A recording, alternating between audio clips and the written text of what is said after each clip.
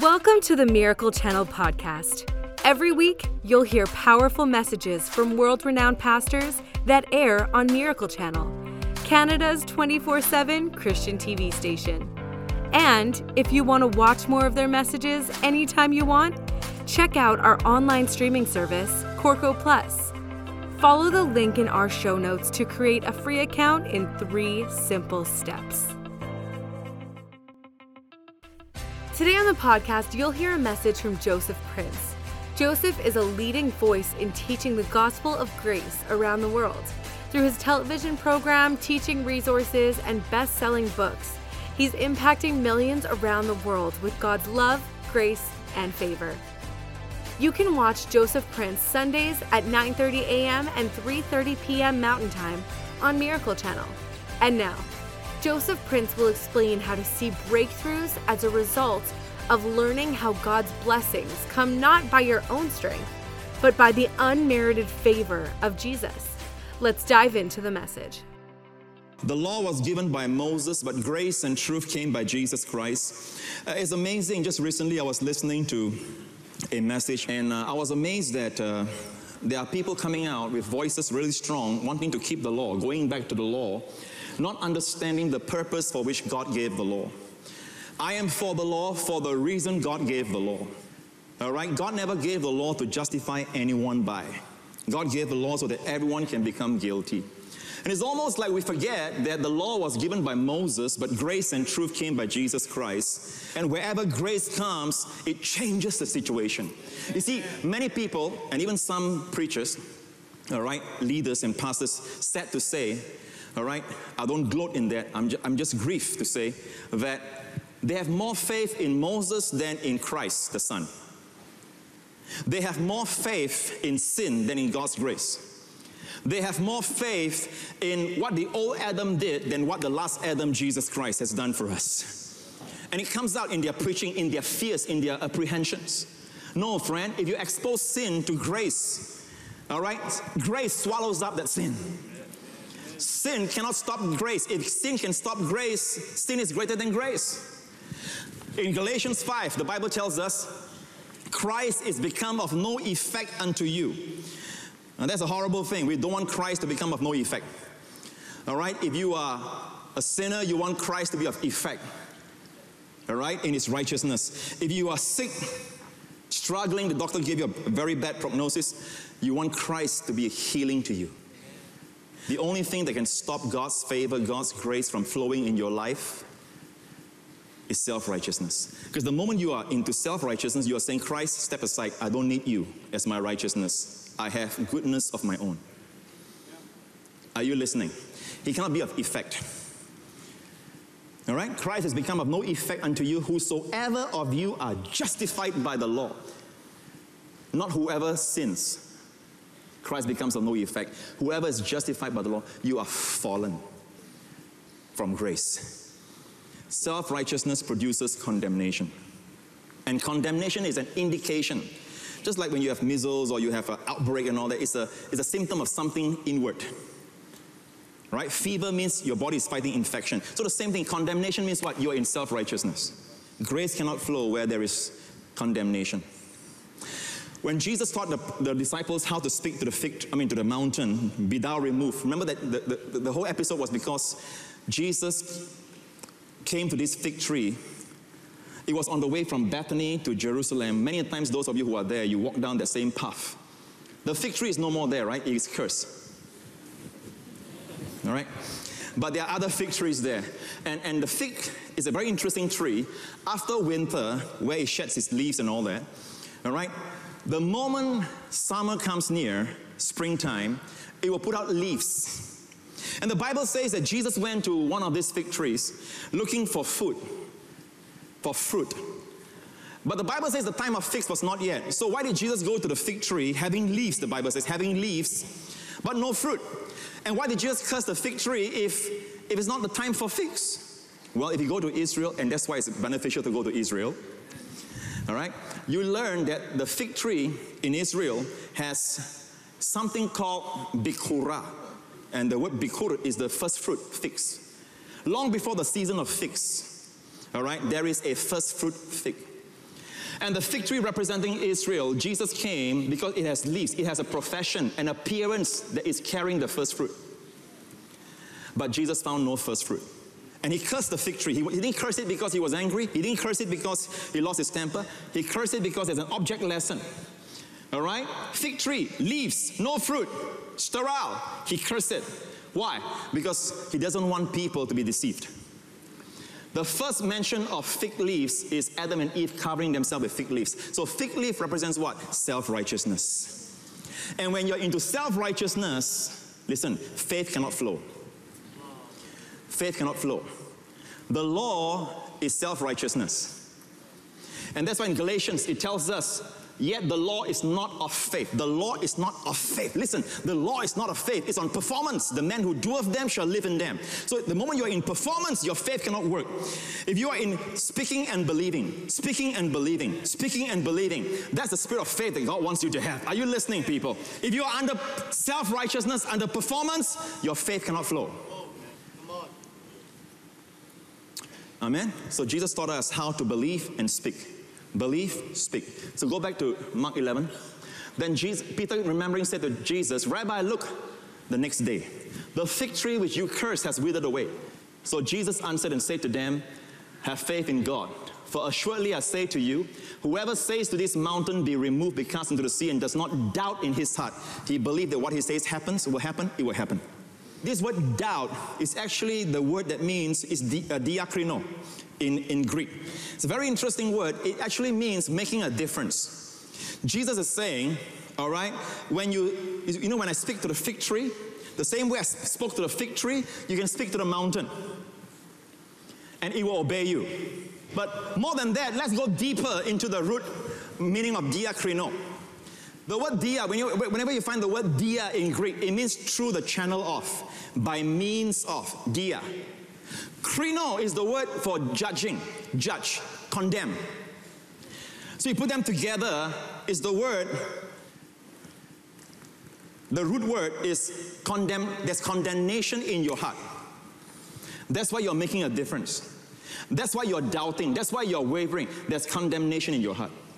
Diakrino, through the means of condemnation. Now, I'm going to show you somewhere in the scripture where it brings all this together. Okay? In Romans 14, real quick. Do you have faith? Have it to yourself before God. Now watch this. Happy is he, referring to food, okay? Not drinking wine or eating meat and all that. So Paul finally says, do you have faith? Happy is he who does not condemn himself.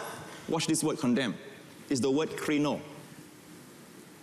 So diakrino is actually condemning yourself. If you condemn yourself, you cannot have faith operating. Why? Because self-righteousness is an operation. So Jesus said, you can be saying the right things, but make sure there is no self-condemnation in your heart. Happy is he who does not krino himself in what he approves, but he who doubts, the opposite. By the way, the Greek, diakrino, same word that Jesus says don't doubt. He who doubts, he who makes a difference, all right, because he's feeling condemned. He's condemned if he eats because he does not eat from faith. Whatever is not from faith is sin. Okay? Amen? Are you all learning, folks? These verses bring them all together so you understand what krino is, what is doubting. God wants you to come to a place where there's no condemnation in your heart. And the only way is to see Christ as your righteousness. Having all your hope and your longings in Christ as your righteousness. During praise and worship, you are worshiping God, your righteousness. God, your justifier. God wants us to live life rejoicing in God, our justifier. I'll close with this very interesting, beautiful story that begins almost in a very depressive way, in a sad way, but ends up glorious, like the things that God does. It's a national disaster from the Old Testament that is unprecedented in Israel's history. Year after year, God warned Israel not to worship other gods, not to worship idols. And they worship all kinds of idols under every green tree, on hills. They will even sacrifice their babies and their toddlers to their gods as a human sacrifice. And in 386 BC. Nebuchadnezzar came in, the king of Babylon came in, and God allowed him to have victory over his people. He burned down the temple, enslaved all the people of Judah, people of Israel, and brought the best of them into Babylon. 36 years after Nebu took the people of Israel captive, a king of Persia by the name of Cyrus conquered Babylon. He told all the Hebrew people, go back and rebuild the temple, and I'll provide for you. So that's the thing that happened at the end of 70 years, all right? Israel in captivity started going back, all right, to ruins. Just nothing but ruins, ashes. The temple has been razed to the ground. So what happened is they came back, and 2 years after they came back, they woke up and said, hey, don't forget the purpose for which the king sent us back, to rebuild the temple. So this is what happened in Ezra chapter 3. Now in the second month of the second year of their coming to the house of God at Jerusalem, Zerubbabel, by the way, he is the prince of the house of Judah. By the way, you'll find his name in the genealogy of Jesus Christ. He's the descendant of David, King David. And you'll find his name mentioned in the genealogy of Jesus Christ. All right, Zerubbabel. He went back as a prince of the house of Judah. He became the governor of the work. He's the governor of Judah. Okay, came back as the governor of Judah. Then Joshua, the son of Jozadak. Now Joshua, the other leader, became the high priest of this remnant that returned. Church, these two leaders represent our Lord Jesus. Number one, kingly reign. Zerubbabel from the house of Judah. Kingly line. Kingly leadership. Then we have Joshua the high priest, a type of Christ, priesthood. Together, king priests. So they started work. All right? They began work and appointed the Levites from 20 years old and above to oversee the work of the house of the Lord. So they started work, and always remember when you are building the house of God, the devil will not try to leave you alone. How many understand that? Okay, next chapter. Then the people of the land tried to discourage the people. They troubled them in building, and they hired counselors against them to frustrate their purpose all the days of Cyrus, king of Persia, until the reign of Darius, king of Persia. In the reign of Ahasuerus, in the beginning of his reign, they wrote an accusation against the inhabitants of Judah and Jerusalem. And guess what happened? The work, effectively, the work stopped. The work of building stopped. You know how long it stopped? 12 years. Now, God never told them to stop. During this time, what happened to Zerubbabel, the leader? What happened to Joshua, the high priest? They are leaders of the land. We don't hear of them. Whatever it is, God's people became discouraged. They allowed this accusation to come in. For 12 years, the work was in abeyance. Nothing was done. At the end of 12 years, God raised up two prophets by the names of Haggai and Zechariah. Haggai was young and Zechariah was younger still. And God raised these two prophets because the work was not done. You know what Haggai did? In Haggai chapter 1, you'll find it. Because of time, I'm going to share it with you real quick. Haggai went to the people and said, hey guys! Is it time for you to live in sealed houses or panel houses? In those days, when they are building God's temple, they will all live in tents. Sealed houses means they now have a roof. They have a ceiling. They are no more having the pilgrim character or just, building a tent for the house of God. Make sure the house of God is built first. God's house is not even built. Only the foundation is laid, and they stop the work and they now have ceiling houses. So Haggai says, what is this? You are living in sealed houses and you are saying the time to build God's house has not yet come. It's not time to build the Lord's house. And Haggai says, look at your life, what is happening? You drink and you're not quenched. You eat and you're not full. You earn wages and you earn it to put it in the bag full of holes. Guys, he says, because God's house is neglected. Seek ye first God's kingdom and his righteousness, and all these things will be added to you. So that was Haggai. All right? What about the teenage prophet Zechariah? He has another book devoted to him. All right, the book of Zechariah. God showed him what really happened. Would you like to see it? What happened to these two leaders, Zerubbabel and Joshua the high priest? The governor and the high priest. God showed Zechariah. Chapter 3 of Zechariah. Then God showed me Joshua the high priest standing before the angel of the Lord, and Satan standing at his right hand to oppose him. For the first time, we see a character we don't see. We see about the writing, the poison writing. We hear about the opposition, the hired counselors, and all the persecution. We don't hear Satan, but he was working behind the scenes. And how was he working? Remember the name Satan, Ha-Satan in Hebrew, the one who accuses. And look at Joshua the high priest. What happened to him? All right, Satan was standing at Joshua the high priest's hand to oppose him. And the Lord said to Satan, "The Lord rebuke you, Satan. The Lord who has chosen Jerusalem rebuke you. Is this not a brand," referring to Joshua, "plucked from the fire?" Now Joshua was clothed with filthy garments and was standing before the angel. Now we have an insight why the work stopped, why the people were discouraged, why the opposition succeeded. Because as the leader goes, so goes the nation. As the leader goes, so goes the family. As the leader goes, so goes the company, the corporation, whatever it is. Everything rise and fall based on leadership. And the leadership was under condemnation. Joshua was under condemnation, evidenced by the filthy robes. Remember, when condemnation comes, what stops? Grace stops. If we allow ourselves to come under condemnation, in effect we are saying, "Christ, I don't need you because I have my own self-righteousness," which is evidenced by condemnation. Are you listening, people? And the moment you are condemned, favor stops, grace stops. The opposition succeeds. All right? So what's the solution? Next verse. Then God answered and spoke to those who stood before him, saying, "Take away the filthy garments from him." And to him, to Joshua, God said, "See, I have removed your iniquity." Past tense. So look at it. See this, Joshua.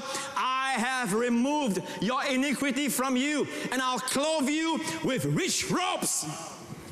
It's called robe of righteousness. And I'm telling you with a voice clear as crystal right now, in Jesus' name, God says, "See, I have removed your sins."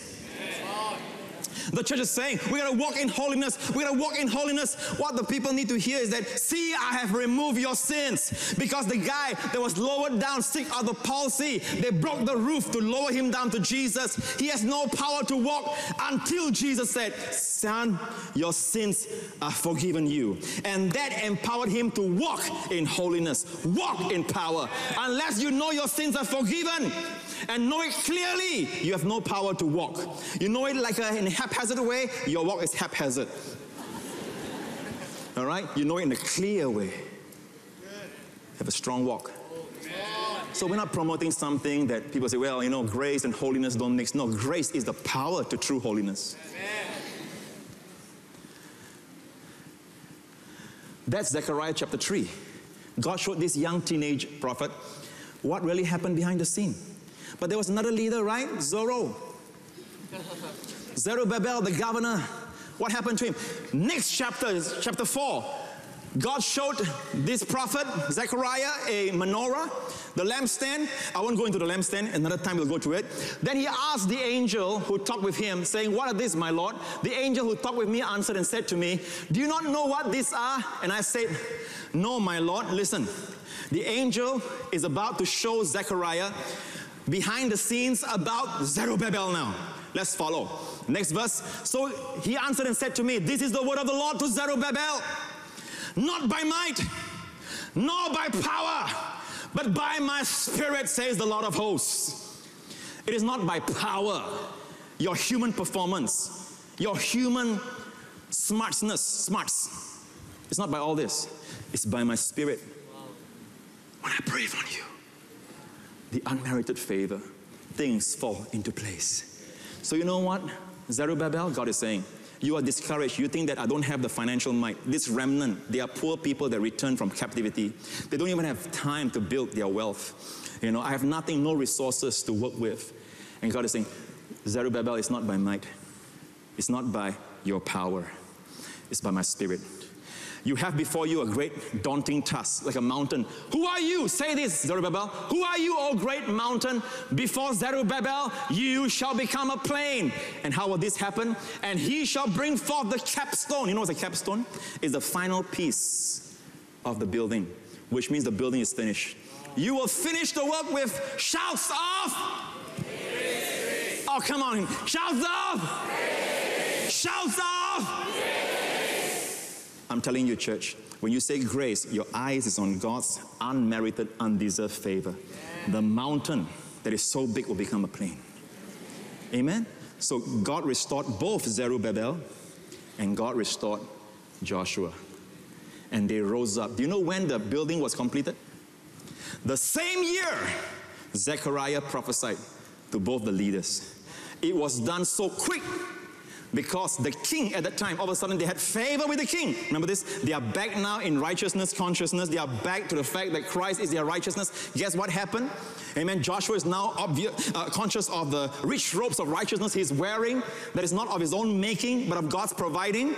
In the moment he's conscious of that, they had favor with the king. And the king commanded that all the resources, at this time it was Artaxerxes and Darius, and all the resources will be provided for the building of the temple. And this is a command from the king. Let it be done speedily. The moment they got their hearts right, all right, to be established in what Christ has done, not what they have done, favor flowed. Amen. Influence flowed. Amen. Grace flowed. And they finished the entire building in the same year. Ezra 6. So the elders of the Jews built, and they prospered through the prophesying of Haggai the prophet and Zechariah the son of Iddo. They prospered through the prophesying of Haggai and Zechariah. Church, do you understand? You prosper through the prophesying, through the preaching ministry. When you are sick, what do you do? Listen and listen to the word of grace. When you are suffering, what do you do? Listen and listen to the word of grace. You are feeling down, feeling depressed. All right? Listen, don't perform your way out of it. Listen your way out of the depression. Amen. And they prospered through the prophesying of Haggai and Zechariah. And I'm just in my introduction. God bless all of you. Give him praise, church. Hallelujah. Hallelujah. Come on, let's hear that name. Let's hear that name. Amen. He is altogether lovely. Thanks for joining us today. Make sure you subscribe to this podcast to hear more great messages from inspiring teachers like Joseph Prince. Rate this podcast and write a review if you haven't already. And share this message so others can be encouraged by this teaching too. So subscribe, rate, review, and share. We hope you were inspired by today's message. God bless.